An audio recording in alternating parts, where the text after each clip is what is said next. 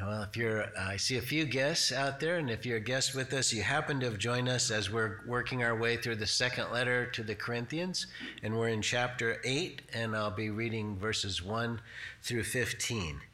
2 Corinthians chapter 8, 1 through 15. And in honor of God's word, would you stand with me as I read the passage to you?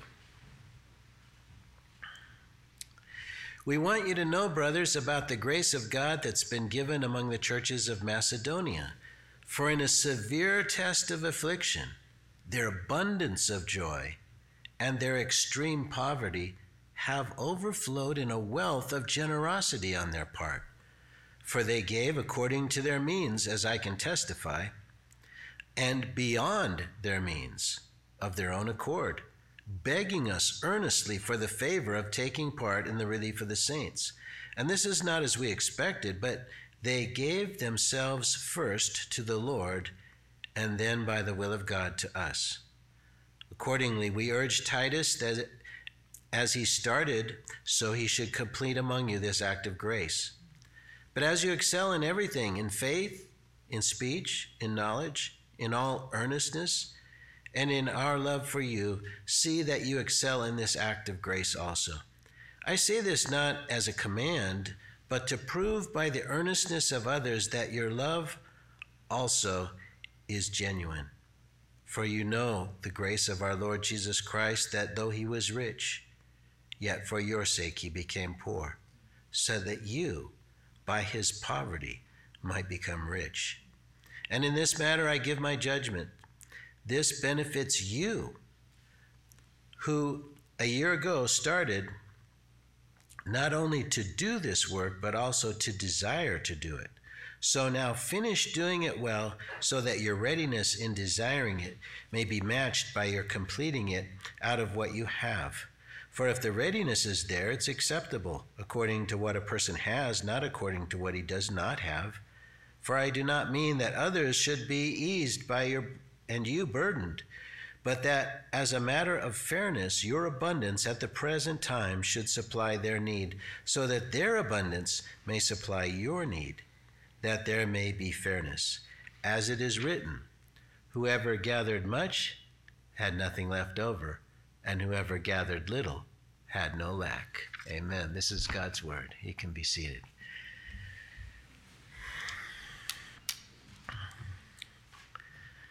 So again, those first few verses, verses 1 and 2, we want you to know, brothers, about the grace of God that has been given among the churches of Macedonia. For in a severe test of affliction, their abundance of joy and their extreme poverty had overflowed in a wealth of generosity on their part. So to get a little background about why he's doing this and understand what's going on, Paul had been encouraging the churches to give to the church in Jerusalem. And the reason for that is that Jews, as they grew older, especially as the husband felt like he's ailing physically and he might not have long, they would move to Jerusalem. And then, as is now, usually the husband passes first, and so the widow would be left there in Jerusalem. So Jerusalem had an abundance of Jewish women who were up in age and didn't have any means of support. So the temple would provide meager rations for the widows so that they could survive. Now, when the Christians started to be recognized as something different from the Jews, the Christians set up the same kind of system where they took care of the widows. We see that discussion in Acts chapter 6 about the Grecian widows were upset because they thought the Jewish widows were getting a better portion than they were getting, and that's why we have deacons. But James had asked Paul to remember the poor, and so Paul took up these collections to help the church in Jerusalem provide for the widows that were there in Jerusalem. And that's why he was taking a collection of all the churches. And he had previously informed the Corinthians about this need. He shared the example of the church of Macedonia, the churches, I should say, of Macedonia, that revealed the grace of God so that the Corinthians might respond in the same gracious way. Those churches, that is the Macedonian churches, had acted on the grace of generosity. God's grace to be sacrificially generous is given to all who are in Christ. Some are going to act on it, and others will not. Paul's hope is that the example of the Macedonians and how they responded would inspire the believers in Corinth to respond in the same way, to take that grace that's given them and give generously to the need in Jerusalem. The word grace occurs 8 times in this chapter and the next, and 5 of those occur in the first 9 verses of this chapter. It's evident that Paul saw generous giving as a product of the grace of God in our lives. It's evident that the natural order of man is selfishness. Amen? Right. That's how we are, that's how we're born, right? One of our first words is mine and no, right? But the grace of God helps us, teaches us the generosity of God, to be more like God. The Macedonian churches were experiencing a time of severe affliction, as Paul puts it. Paul calls it a test, because affliction is a test of our spiritual maturity. And in Romans 5, it says that it teaches us endurance. When Paul writes of a severe test of affliction, I think today we can hardly imagine the pressure that those believers must have been under. The Greek word gives a sense of being crushed by life. If we were to really understand exactly what they were going through, we would probably consider it unendurable. They were experiencing extreme poverty. The great turn-of-the-century New Testament scholar Alfred Plummer translated it perfectly as their deep down to the depth poverty. They were at the bottom. We might say dirt poor. And for most of us, it's a major stretch to relate to deep poverty in the ancient setting. End of quote. If you have only a couple decent meals a day and a few changes of clothes and transportation available to you, you are wealthy by standards of that time. Much better off than they were. And yet they gave to the extent that we could hardly imagine. In fact, a surprising extent to the Apostle Paul. And that out of an abundance of joy. We have little trials that those people, Macedonians, would think were nothing. They knew what it was like to be blamed for any natural calamity that took place. They knew persecution of being fired simply because you won't burn incense to the god of the particular guild you work in. They experienced being shunned by their community and were extremely poor, yet they had abundant joy. They knew this world is passing, and that to be persecuted for the sake of Christ is to be richly blessed. If we're not experiencing the second fruit of the Spirit, which is joy, right? Love, joy, peace, patience. The second one is joy. It means there's something wrong with our spiritual life. Every time I get in my grumpy mode, I get this little check that you are not experiencing the joy of the Lord. What does that mean? It means I'm out of the Spirit. It means I'm walking in the flesh. Something's amiss in our spiritual life. Now, happiness is a different thing. It depends on circumstances. But joy is deeper than that. It comes from your spirit being in fellowship with the Spirit of God. It sings, Jesus loves me. It knows all things work together for good to those who love God. It's a product of faith in Jesus, who paid our ransom and promised us eternity in his loving, holy presence. It comes from eyes of faith, seeing it God at work and the glorious opportunity to join him in that work. It's knowing you're in the hands of Almighty God and you could not be any safer. Out of that abundant joy, while suffering that extreme poverty, the grace of God produced an overflow in a wealth of generosity from them.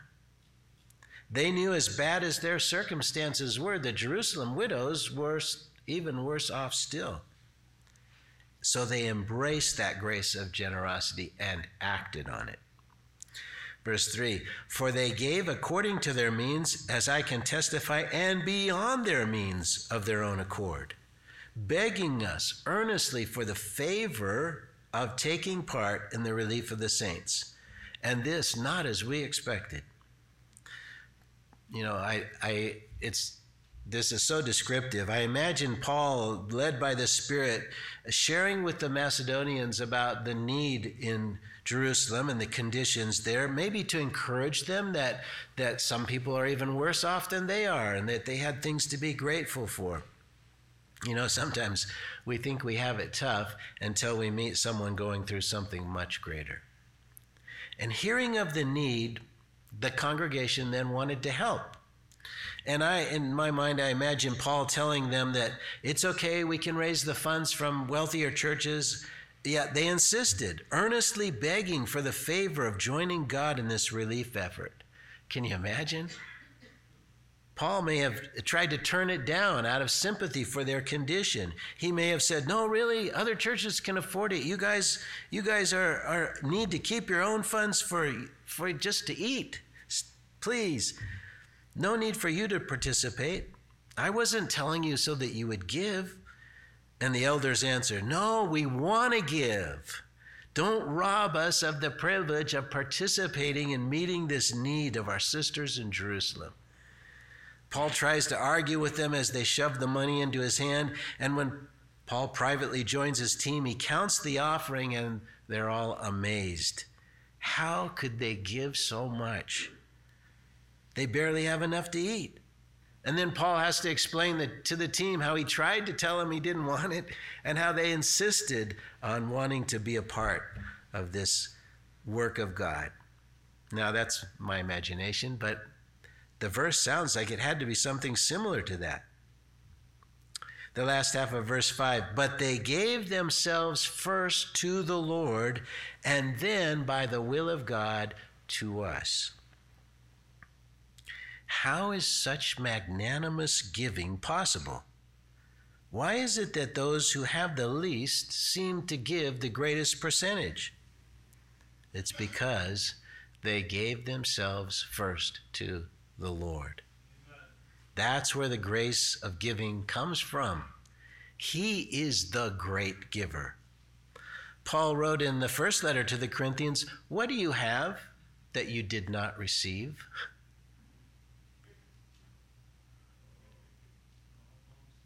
It all belongs to him. Everything came from him. Life, health, sight, mobility, sustenance, skills, finances, shelter, clothing, a mind, the Bible, salvation, eternal life, the Holy Spirit, fellowship. Count your blessings. Name them one by one. See what God has done. Oh, to be grateful as these Macedonians were. To beg for the opportunity to give. Grace can prompt our hearts, but it's the grateful heart that joyfully embraces the invitation and acts on it. But we must first give ourselves to the Lord. Verse 5 ends with the phrase that troubles me. It's not because I doubt it to be God's word, but because I've seen it so misused and abused. They gave themselves by the will of God to us. The Macedonian churches gave themselves first to the Lord and then to Paul and his team. If the verse didn't say first to the Lord, it would be blasphemy. We don't give ourselves to people first. But when we're following biblical leadership, it's by the will of God that we give ourselves to them. That's the same thing Paul wrote in 1 Corinthians 11:1, be imitators of me as I am of Christ. Now that doesn't mean that we follow them blindly. or do not test what they teach with the word of God. But the author of Hebrews tells us in chapter 13, verse 7, to submit ourselves to the elders and obey them. And that is, of course, conditioned upon us following Christ and giving ourselves to the Lord first. Now that puts a huge responsibility on the shoulders of the elders to be sure that they humbly follow the Lord. Otherwise, we end up with a cult of man followers.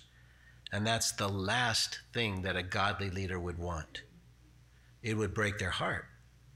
Remember Paul and Barnabas in Lystra when they tried to worship him as gods and they rent their clothing. They were so grieved that they were trying to worship them and telling them, we're not gods, but we represent the God who made everything. Paul was bringing up the Macedonian church's commitment to him and to his team because the Corinthians had just had their relationship with Paul restored when Titus was last there in Corinth. And that was necessary before he asked them to give to that need in Jerusalem. They had to have faith that it was a spirit-led endeavor. They had to believe that this calling that God put on the heart of the Apostle Paul was God's call to them. If a church doesn't trust its elders to seek God's direction for the church, there can be no unity and little, if any, fruit that remains. Verse 6, accordingly, we urge Titus that as he had started, so he should complete among you this act of grace. Paul asked Titus to remind the Corinthians about participating in this collection for Jerusalem church. He was to be the one now to return and take up the collection. Now that the church had given themselves to Paul's ministry, he lets them know Titus is going to return to finish taking up that collection. Titus is a Greek name, and most of the church in Corinth consisted of Gentiles.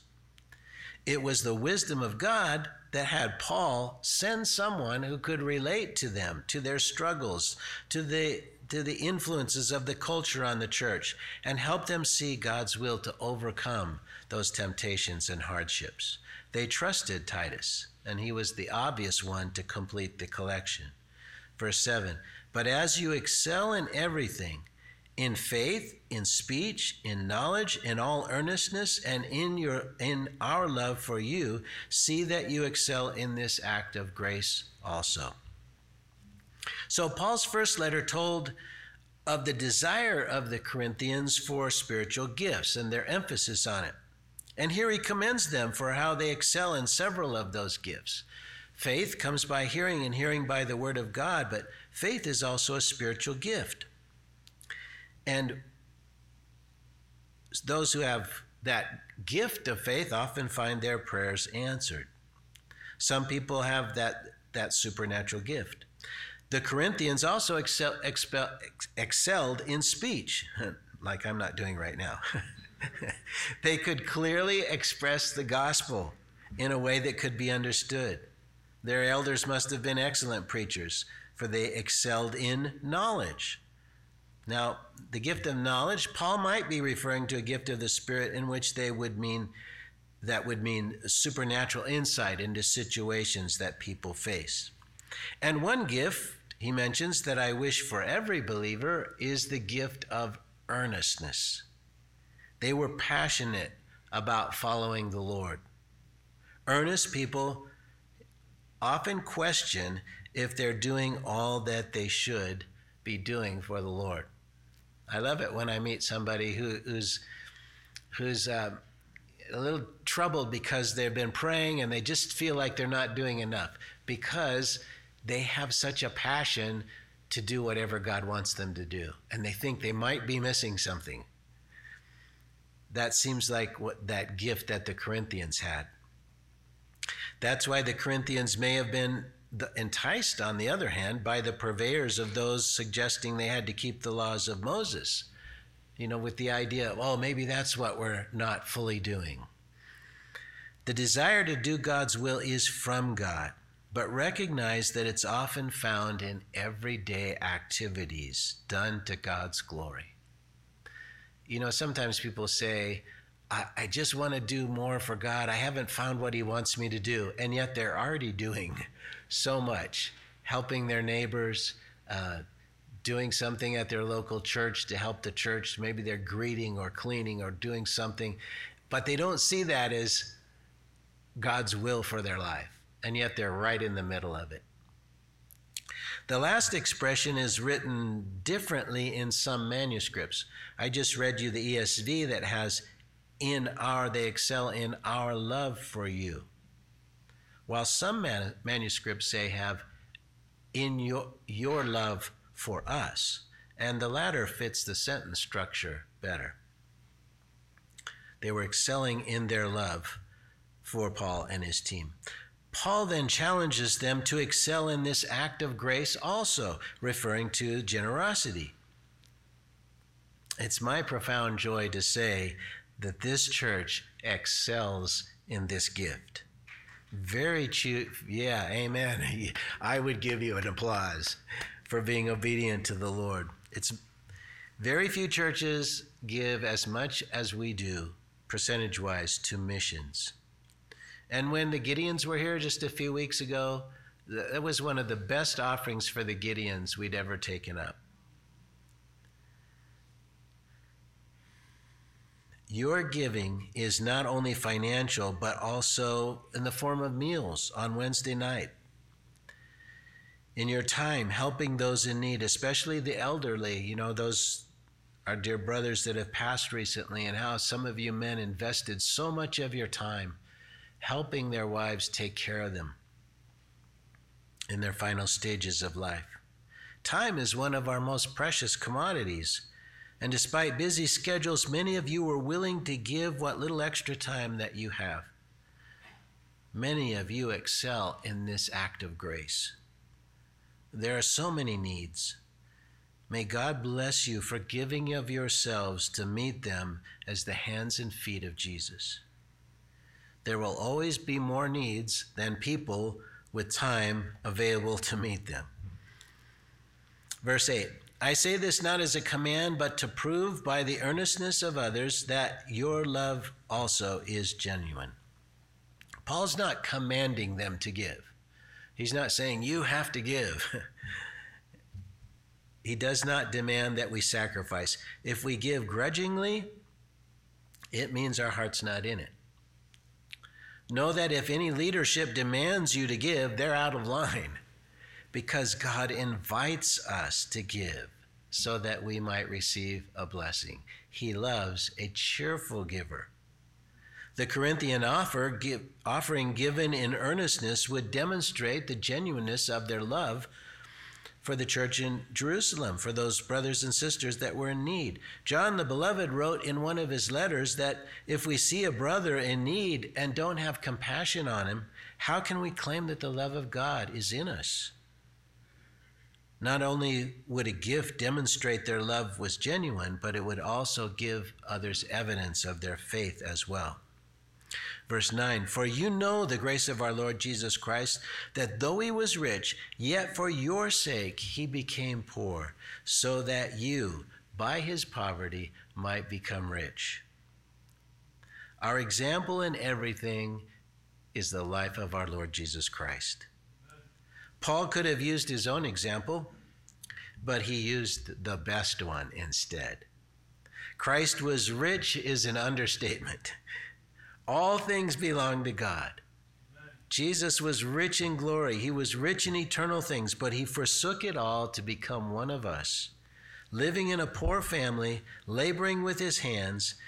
In some ways, he amassed wealth again, wealth in friendships and in influence, but he even emptied himself of all that, leaving it all behind to hang forsaken on a cross so that we might be forgiven.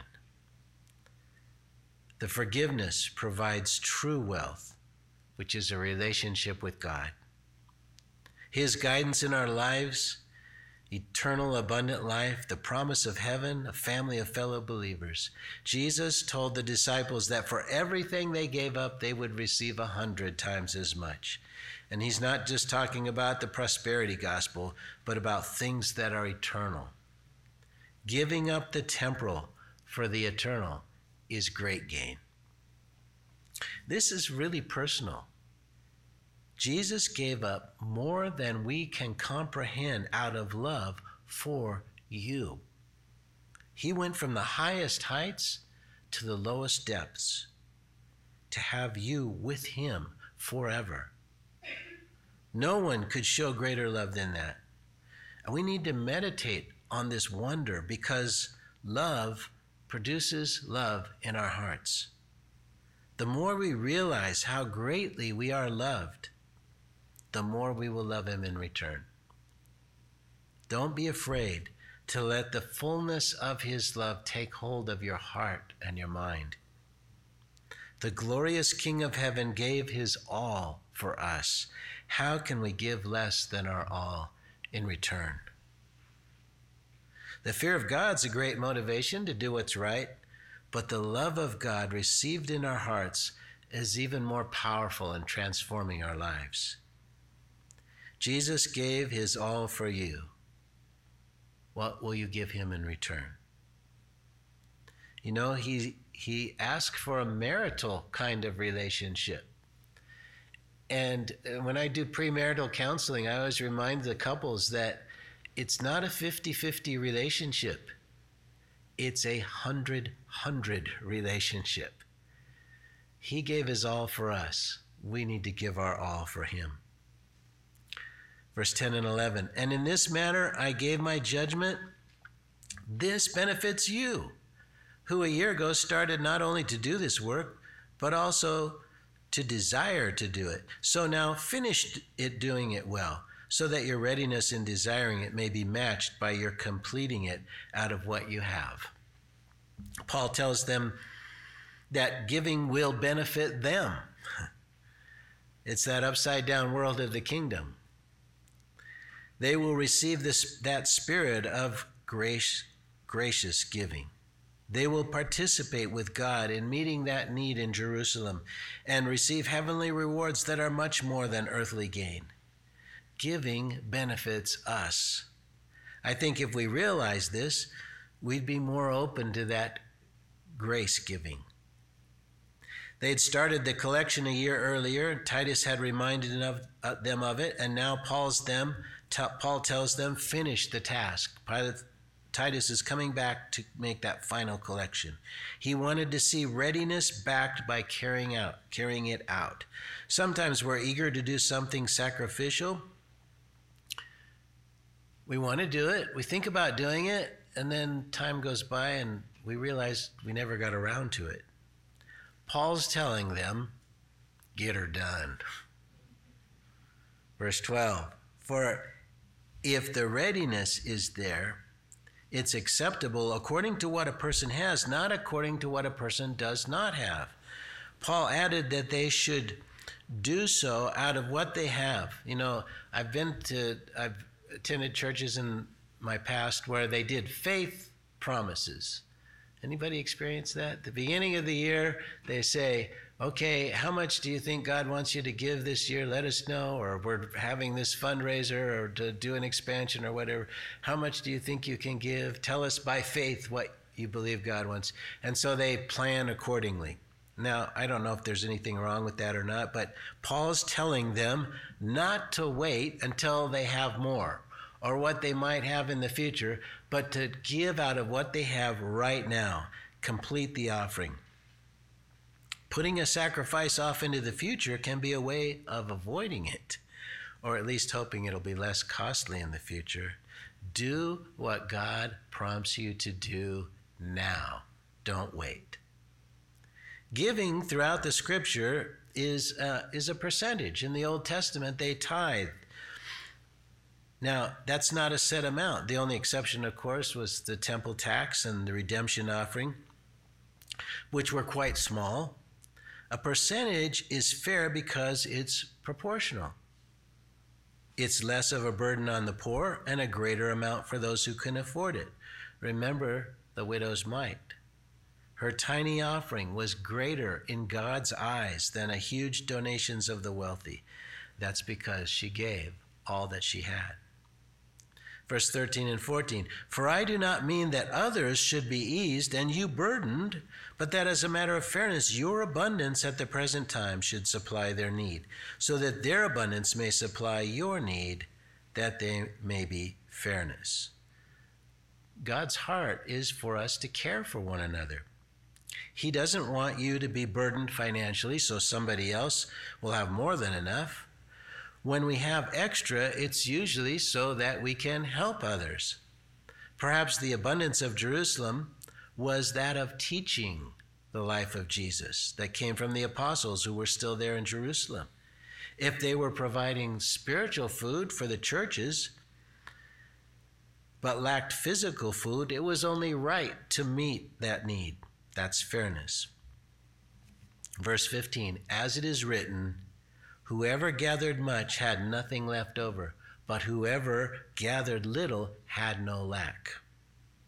Now, Paul ends this paragraph with a passage from Exodus, as in the call to worship, and as maybe you might get tired of me telling you over and over again, he always makes his point out of the Old Testament scriptures.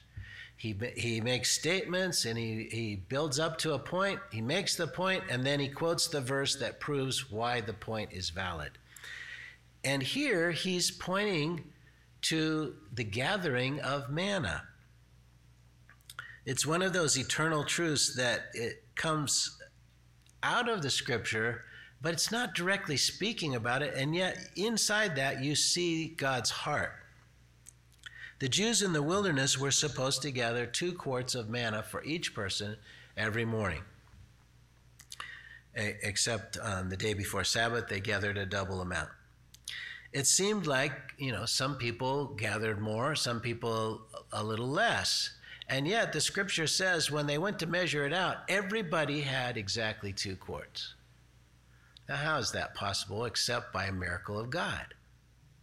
So Paul looks at that, what was happening there, and instead of just making it just about that, he says there's a principle here. God did a miracle for a purpose, and it's to show us that he likes everybody to have enough. Not too much, enough.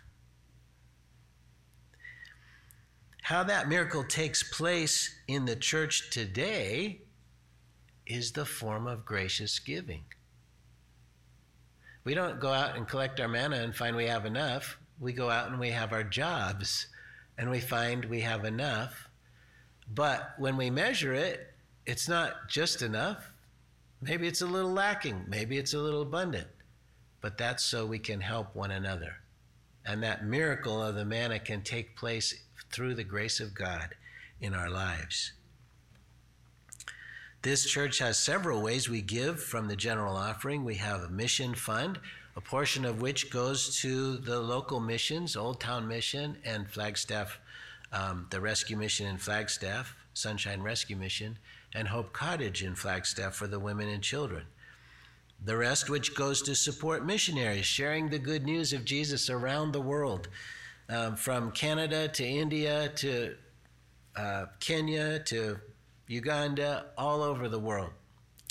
We also have a benevolent fund for the poor in our area that come, or tourists that are, I shouldn't say tourists because they're probably not tourists. They're passing through, the homeless that pass through and need food. We have our little food cabinet and we help for one-time crises. But unlike most churches, we also encourage you to give wherever you think the Lord is leading you to give. If he puts something in your heart, a neighbor in need, or a crisis being met by a Christian organization, maybe the earthquake in Turkey through Samaritan's Purse, or whatever, do some background checking to make sure the funds are used properly, and then give as the Lord leads you, wherever he leads you to give it. It's the Holy Spirit that should be directing our giving.